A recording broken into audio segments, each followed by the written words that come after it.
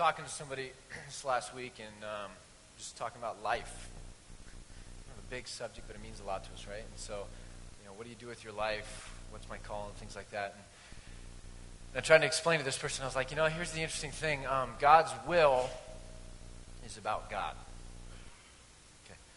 And I think it's a simple thing that we miss. We think, what is God's will for my life? And if I knew his will, it would be a cool life for me.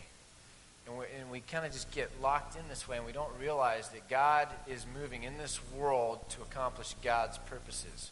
And when we find God's will for our life, we find that we are working now in concert with God's purposes to bring glory to God. Does that make sense? So that's why when Jesus prays to God and says, God, I'm freaking out here, John 17, he's like, not my will, but yours be done. Like, I've got my emotions and I've got my feelings, but ultimately here I have to stay within your will, accomplishing your purposes. Anywhere else, and it's not worth being. We ask this question, what is God's will for my life, instead of what is God's will for himself through me. So God's will is about God. Does that make sense? If you understand that, I think you can understand suffering a little bit more. It's like a light bulb. It's a circuit. So God's will is about God's purposes, the light. What is it in a light bulb that makes it shine? Anyone, electrical engineers out there? Filament. What is the filament really? It's a resistor, right? It's resistance that brings, that's why you have a power bill. There's resistance there, okay? And that resistance makes it shine. What is suffering? It is an opportunity for God to use you in a way that accomplishes his purposes that he wouldn't have been able to do if he hadn't suffered. So Jesus had to suffer to accomplish God's purposes. Paul talks about his sufferings and wanting to share in the sufferings that he might know Christ more, and that he's being poured out like a drink offering. His labor and energy and all this is being poured out as a drink offering to God. So he is saying this resistance is a part of God's plan, and in that I find peace and joy despite my circumstances. So he says, when I am weak, then I am strong. Because when I'm weak, I know that I'm in the place of God's blessing and God's will. Does that make sense? This passage right here that Mike was just talking about is a wonderful explanation of God's will is about God. This guy, Jesus could have just abracadabraed his eyes. You know what I mean? Like he could have, whatever. A good Harry Potter movie or something. I don't know. Like he could have done something other than sending him. I mean, God spoke the world into existence through words. We're going to talk about that in a minute. Jesus made Lazarus come forth by speaking to him. He healed this man's eyes by slapping mud all over his face and sending him across town. God's will is about God. God's will is about God. The opportunities before you in your life are about you co-laboring with God to accomplish his purposes. There's a paradigm that we need to grab hold of here that completely changes the way that we see all of reality.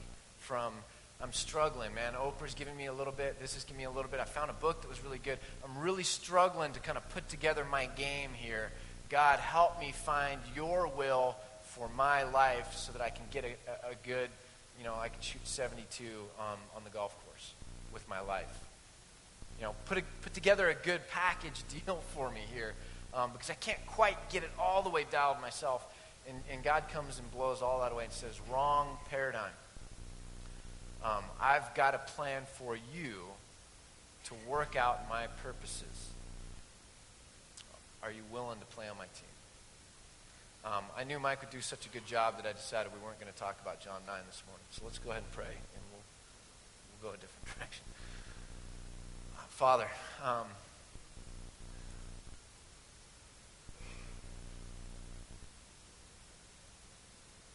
I do just pray for this church that we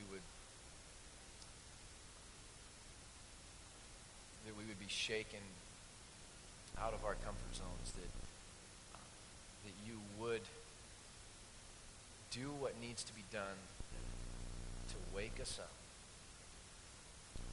to help us see clearly how you would have us approach life. That the glasses that we naturally sometimes look through are the wrong glasses. Like Jesus was always saying that though they have eyes, they do not see. He was always saying of the religious people that though they have eyes, they do not see. And Father, whatever it takes, whether it be a bad economy, whether it be a city that's struggling, whether it be personal suffering, whether it be health problems, whether it be pain that we would never in a million years want, whatever it takes for us to be reconciled to you, that we would see you, not just our own wishes, will, and desire, our own life, our own lot, our own game that we're trying to put together. We ask with fear and trembling that you would work that in us, that we might know you better. Whatever you do, don't leave us blind. I pray this in Christ's name.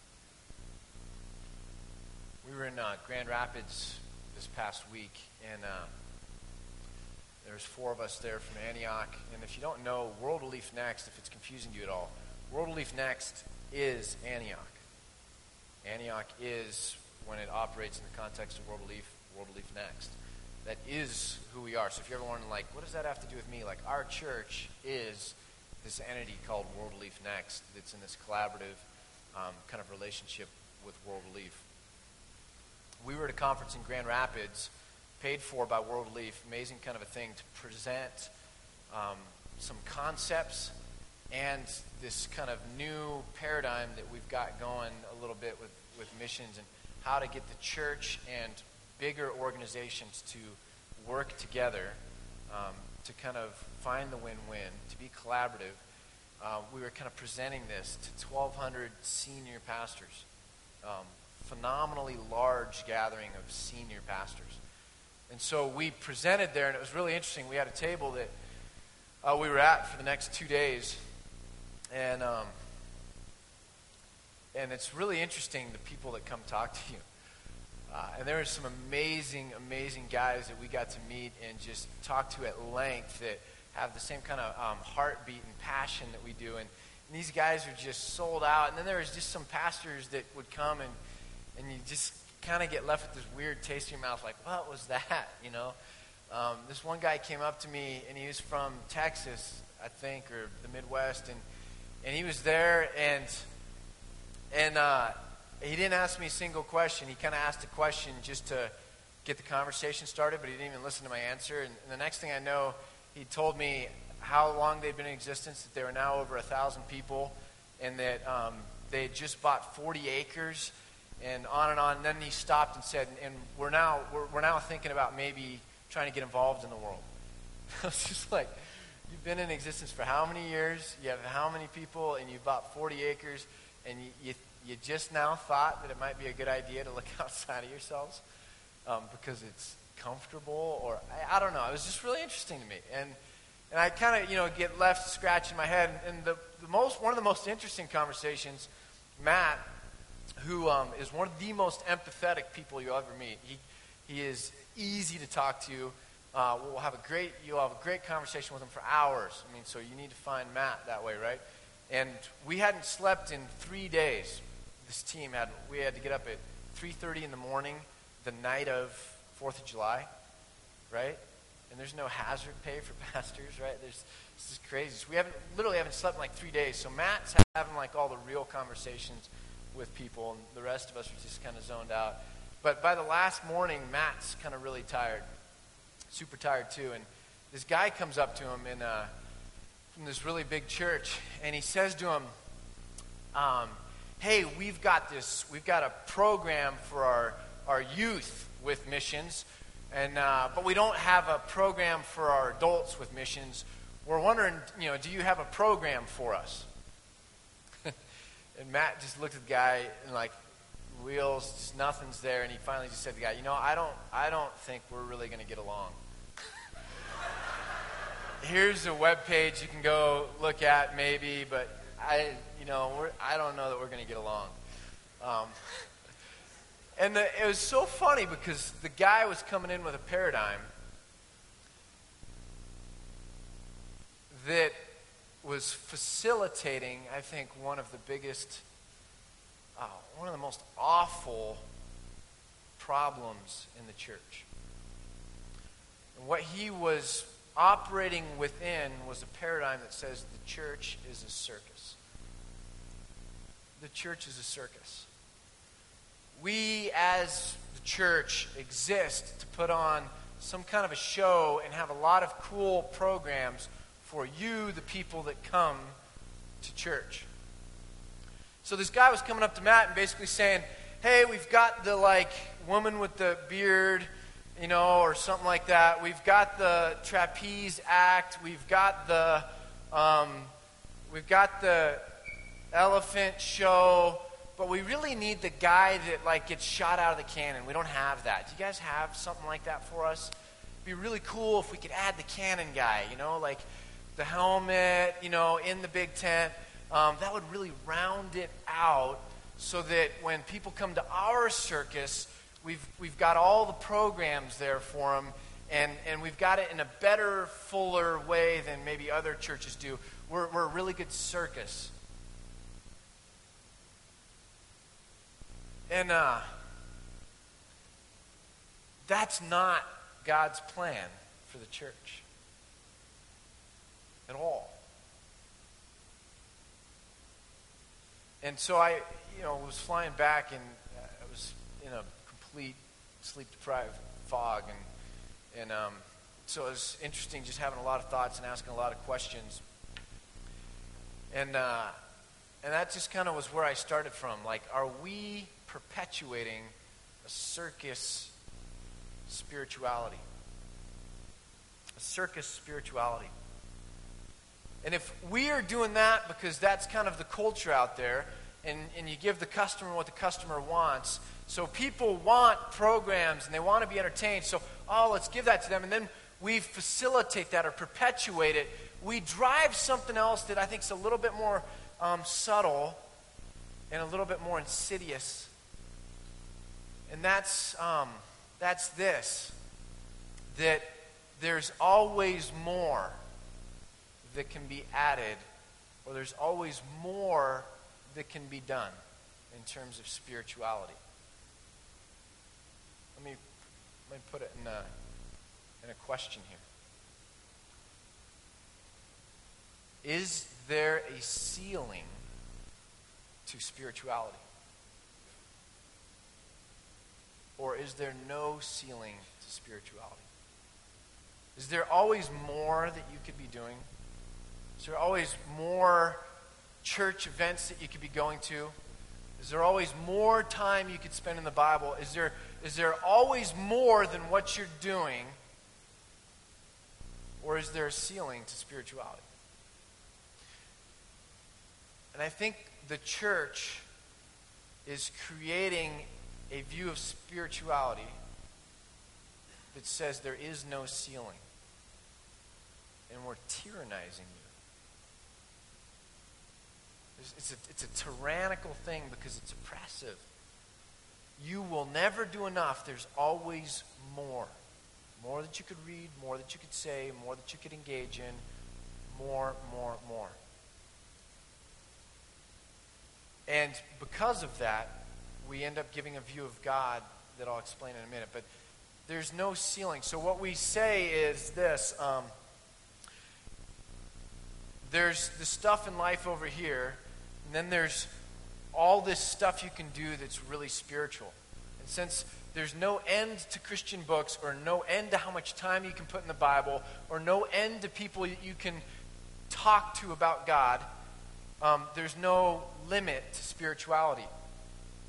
And so there's this obsessive thing that we have to do now as Christians where more and more of life is bad because I have to spend more and more of life in this spiritual realm to try to get higher and higher, even though there's no ceiling. So the asceticism is this idea of like punishing self.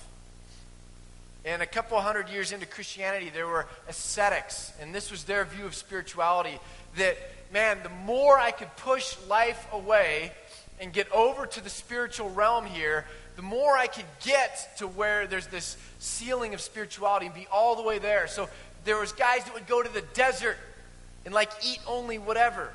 There was guys that would sit on the top of poles, like pole and like a little platform and full exposure of the sun, and there was no sunscreen, and they would blister and burn and just be eaten up by the sun on a pole for everybody to see by themselves, nowhere to go to the bathroom. They were so like removing themselves from the earth, from everyday life, from all of this, so like punishing their body, so to speak, that they were putting themselves over to spirituality, purifying themselves. Is this what we're doing with this circus Christianity? Like, you guys aren't doing enough. There's more. You just get out of life and over to here, and you can just run this race and try to do more, and you're always going to feel like there's something more you can do, and you're going to be so far removed from everyday life that it's what the heck's going on, right? Okay? And then there's going to be people over here that realize, I can't keep up with that. I've got a wife that has some ideas for my time. I've got kids. I've got to put food on the table. I guess I'm just not going to be that spiritual. I'll leave that to other people. I'll kind of just accept my own failure. I'll check out on church. Maybe my wife will elbow me or hassle me to go. But I'll hate it because guys hate feeling what? Inferior. And we hate losing. God built it into guys to win. And it's a good thing because we try to win for our families, don't we? Like there's a strength to winning. But we can't win in this game. The people that win in this game are the ones that have ridiculous amounts of time and really know how to say spiritual words in cool ways. I'm half joking, but I'm also half serious, and this isn't meant to be a slight on anybody. Please hear me. Because there's reasons why we do everything that we do. And I think there's a lot of good-intentioned people out there, but they come up in a tradition or kind of get taught a certain way. But in this realm, you don't say Jesus, you say Jesus. I'm not trying to offend here, I'm serious. In this realm, the spiritual emphasis is the value. Interesting thing is if I was in a room and somebody said, Ken, I wouldn't even know they were talking to me. They wouldn't even get my attention. Okay? Because communication is about simplicity. The greater the simplicity, the greater the dialogue. The greater the complexity, there's like an imbalance between who's talking and who's listening, or who's listening and who's talking. Right? So if spirituality is about a relationship, then simplicity of dialogue. Our Father who art in heaven, hallowed be your name. Your kingdom come. Your will be done, not mine. Bring it about on this earth like you do in heaven. Forgive me today of, when we're over in the spirituality zone here, it's about how we do it because it's an ever-increasing, how can we add more spirituality to what's going on? And that, again, isn't meant to be a slight on anyone, but when we begin to think through some of the things we do and why we do them, we begin to see we're caught up in a paradigm of spirituality that's really tyrannical. I read a verse recently. You can turn to it with me if you want, but it's in Titus. And Titus is just a small book, and it's Paul writing kind of pastoral counseling to a pastor. Paul's a missionary. Titus would be kind of more like a pastor kind of a deal. And it's interesting what he says. It's just 3 little chapters, and in chapter 3, verse 4, it says this: "But when the kindness and love of God our Savior appeared, He saved us, not because of righteous things we had done, but because of His mercy. He saved us through the washing of rebirth and renewal by the Holy Spirit, whom He poured out on us generously through Jesus Christ our Savior." You guys remember how Jesus poured out the Holy Spirit at the end of the Gospels? He breathes on the disciples. How did God create the world? He spoke it into existence. We don't see day 1, God rolled up His sleeves. Day 2, God put on His work boots. Day 3, God spoke it into existence. Jesus breathed the Spirit onto them. Moses in the desert is with a bunch of people that are freaking out and going, God's not big enough, we're starting to worry. You've got to do something now to help us out. And so God says, you know what? These people have weak faith, but okay. Speak to that rock, Moses. I'll prove to them that I've got it under control. There's not this sense of urgency or panic or the need for you guys to work. That I've got you by the power of even my words. Speak to the rock, water will come out of it. Moses screws up. Moses is caught up in the anxiety. He's caught up in the tension. He's caught up in everything that's going on. He's frustrated. He feels like something has to be done. And so he takes his staff, which is kind of where a miracle had come from before, and he hits the rock, and what happens? Water comes out. But God says, no. It wasn't just about feeding bodies. I wanted to feed some souls too. I wanted to communicate through this some truth about myself that would help them understand that God's will is about God, and God is the one that will make sure that it comes home. And that you just need to sit there and trust me. I wanted you to speak so that it would be me doing the miracle, not you taking the rod and you doing the miracle through action and working. You messed it up, Moses. And we are doing the same thing, I think, as church leaders in America. We're hitting rocks with sticks. We're building circuses. We're creating this never-ending potential of spirituality that just utterly shuts you down. Watching the Tour de France yesterday, it was crazy. The whole thing's crazy. I'm kind of getting into biking now. I don't understand all of it. It's really fascinating, all the strategy. But they're going up these mountains, like crazy mountains. And you kind of want to stay in this thing called the peloton. What language is that? Anyone know? Is it French? Greek? What? So, Lance, hey Lance, the peloton's actually Greek. No, it's not. Lance, you're wrong. It's Greek. You want to be in this thing called the peloton, which is the main kind of group where all the real people are. Now, if you can't keep up with them, you fall off the back, is what it's called. Fall off the back. This is all new to me, right? You fall off the back, and basically, I was watching yesterday in this mountain stage, this guy just falling off the back, and what he's doing by falling off the back is basically saying, I can't keep up. They have the ability to climb this mountain in a way that I don't have the ability to climb this mountain. Let them go. We have the peloton, which are the Christians who are able to kind of do just enough, look like it's just enough to be spiritual. And then we have the people who fall off the back. I can't keep up. You read a book a week. I can't even read a book in a year. You go to like 4 meetings a week at night. Like, man, I'm lucky to fall into bed at like 7 o'clock and fall asleep on the couch at 8 o'clock.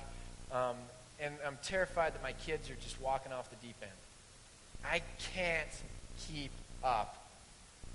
I'll fall off the back. I'm a second-rate Christian. I'm just going to accept it. I can't keep up. We've created this kind of thing where it's all about working really hard and having a capacity to like pursue spirituality through your works and your time and your energy. And there's a whole lot of us that just are falling off the back. Here's where Paul goes with Titus. So how does God do this? Not because of our pedaling really hard. God does it with us sitting there, not because of our righteous acts. We're always doing them because we like that stuff. But not because of that. He just does it. He speaks it in like he always does. And if the church is going to come back together and be what the church was supposed to be, it's going to be because God speaks into it and reconstitutes it.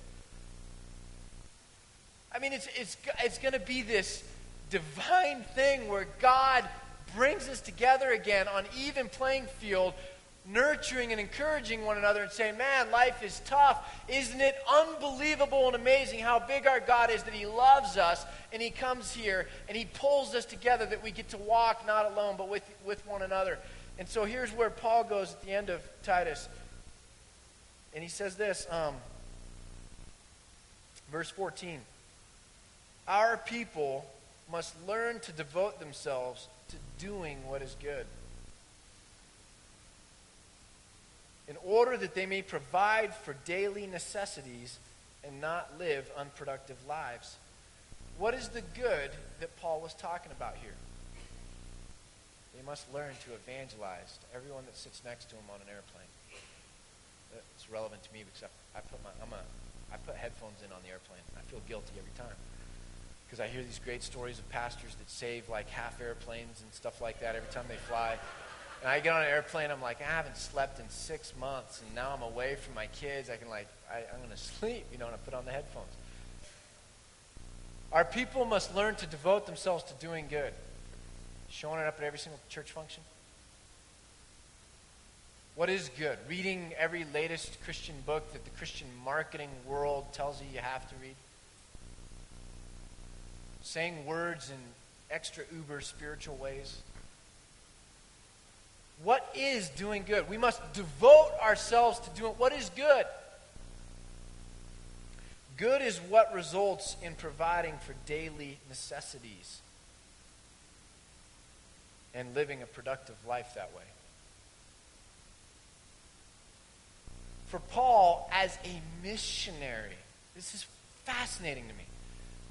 What would you think a missionary would say to people halfway around? If I was a missionary and I was writing to people in Africa, halfway around the world, what do you think I'd be saying to them? And I think we've grown up in a culture that thinks we'd be saying, share the gospel with every single person you meet. There is nothing else that matters. Do that and you will whatever. Paul's saying, learn to work hard. Keep a job. Have a good reputation for how you labor and are responsible to provide for the things that you are entrusted to care for. Your family, your kids, your parents who may be elderly, your community. You work hard and set an example because, you know what? In this world, people don't do that very well. And that's a part of a just society. It's a part of what God intended in the beginning, is that people would work naturally well in communities as a good society. And Paul's saying, be good, pursue good, work hard, be responsible. It's okay if you fall asleep at 8 o'clock on the couch. Know that you're doing good. Know that you're providing an example. Know that you're leading a productive life. Men, walk in with your calluses, walk in with the rings under your eyes to church on Sunday mornings, and hold your heads high. I remember when I got married, for a while there, I was like, man, this is really hard. I was in seminary by myself. I could do all these things. Then I got married. My time just got cut in half. My wife must be the problem. And I was like, you know what? Paul knew what he said when it's better to be alone, and when you get married, it's the things of this world. And geez, God, how am I going to put up with this now the rest of my, that was then. Okay? I was very, very, very, very young then. And all of a sudden one day it dawned on me. This was God's plan for me to be married. In the beginning of Genesis, it's not good for man to be alone. It's God's plan for me. And my way of honoring God, God's will for my life that's about God, is this person in my life and me doing a good job. Me doing good with these very earthy, natural, spiritual, regular life things. That I honor God through my relationship with my wife, not apart from it. Do you see the ascetic kind of, I got to push away from everything that's holding me down so that I can feel good about doing good. It's the ascetic vibe, right?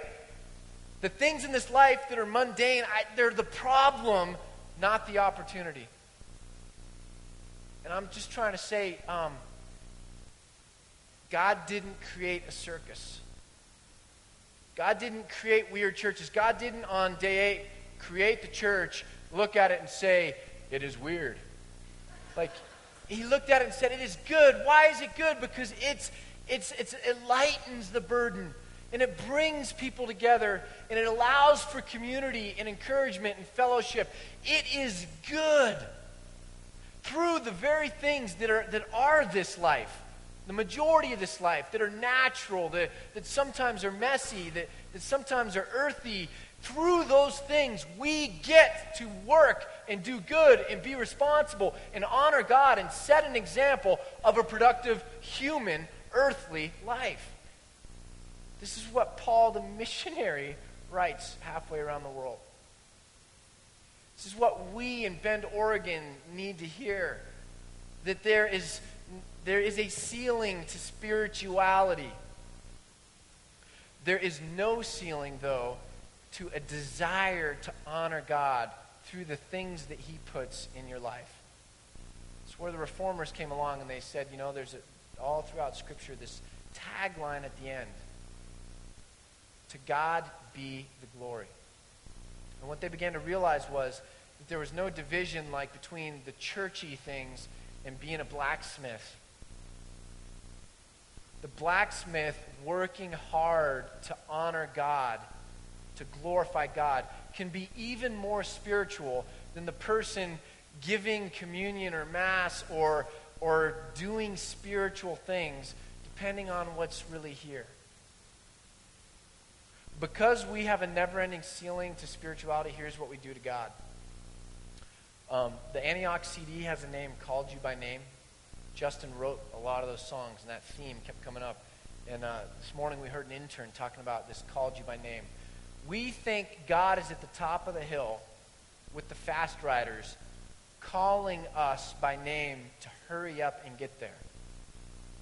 We begin to see God tyrannically. God is an old man to us, and there's two ways you can see old men. In all the scary movies where the old man is scary. Seriously, that's a symbol, right?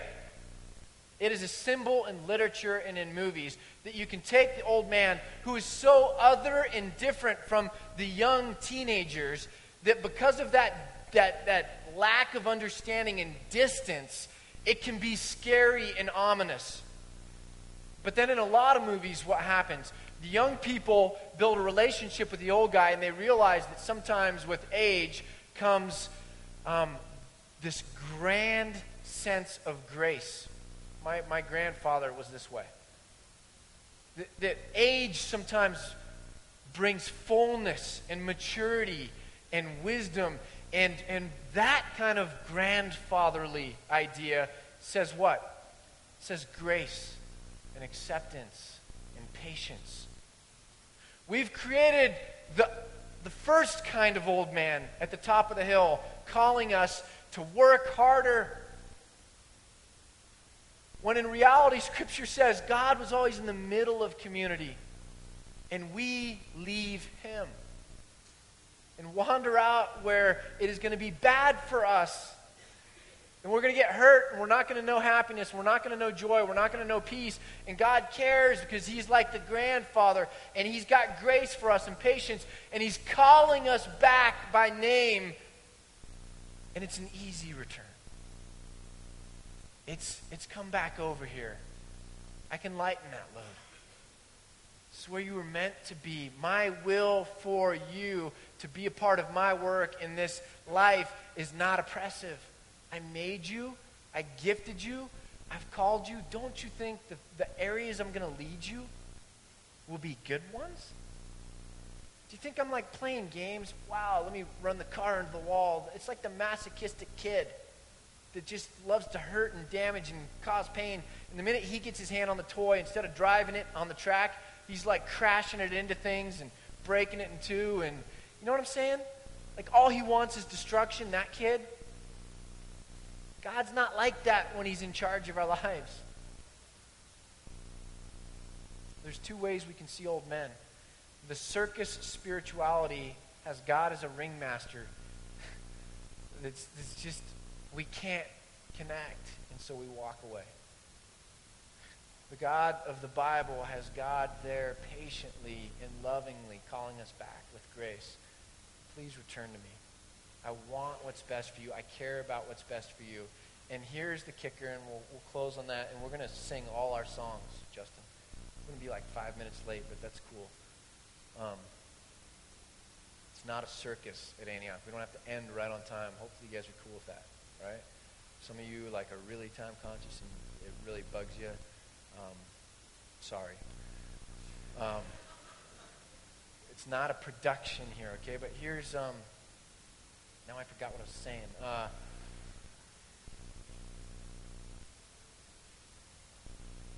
Here's what I think I need to say, and I say this with humility, okay? Because it puts me in a really awkward spot. Throughout Scripture, when God is trying to call His people back to Him, do you know who He was usually trying to call them away from? Often, who He was calling them away from? He's calling them away from the religious leaders who were winning at the spirituality game and are keeping these people locked in this ridiculous pattern. Jesus says, man, these religious leaders, they heap up burdens. There's no ceiling. Keep working harder. And they don't even lift a finger to help you. You exist for them. You know a good pastor when he cares about you, not about himself through you. And it's a messy thing, whatever. But the idea is the religious leaders often utilized power and authority to keep people oppressed, spiritually oppressed. And God's often, through the prophet or through Jesus or in different ways, even discipline, trying to shake His people free from the grasp of the people in control and get them out of the circus and back out onto the margins of life where He's at and where He can relate to Him. Where did Jesus go? He didn't go to Jerusalem. He didn't hang out with the religious leaders. He didn't go into their systems and their structures. He went out to Galilee on the shores of the lakes with the fishermen, with the messy people, and He pulled them around Him, and He, for the large part of His earthly ministry, kept them away from the religious leaders. God cares about you so much that He wants to rip you out of the hands of the circus church or circus spirituality. He doesn't want to be seen as the old, scary guy. Jesus said the two greatest things are what? Love for God and love for your neighbor. The first thing we got to get rid of, if we're going to love God, We have to desire God. We have to see him as desirous and pleasurable, and that relationship more than any other relationship. I want to be in that relationship. And the first thing that has to disappear if we're going to see that is the scary old man idea. If we give it all to God, trust God that he'll give it all back to you, and he will cheerlead you probably in the very things in life that you want to do, that you're good at, that you're gifted to do, that you're excited to do, that you get to win at. Band's going to come up. Let's close in prayer.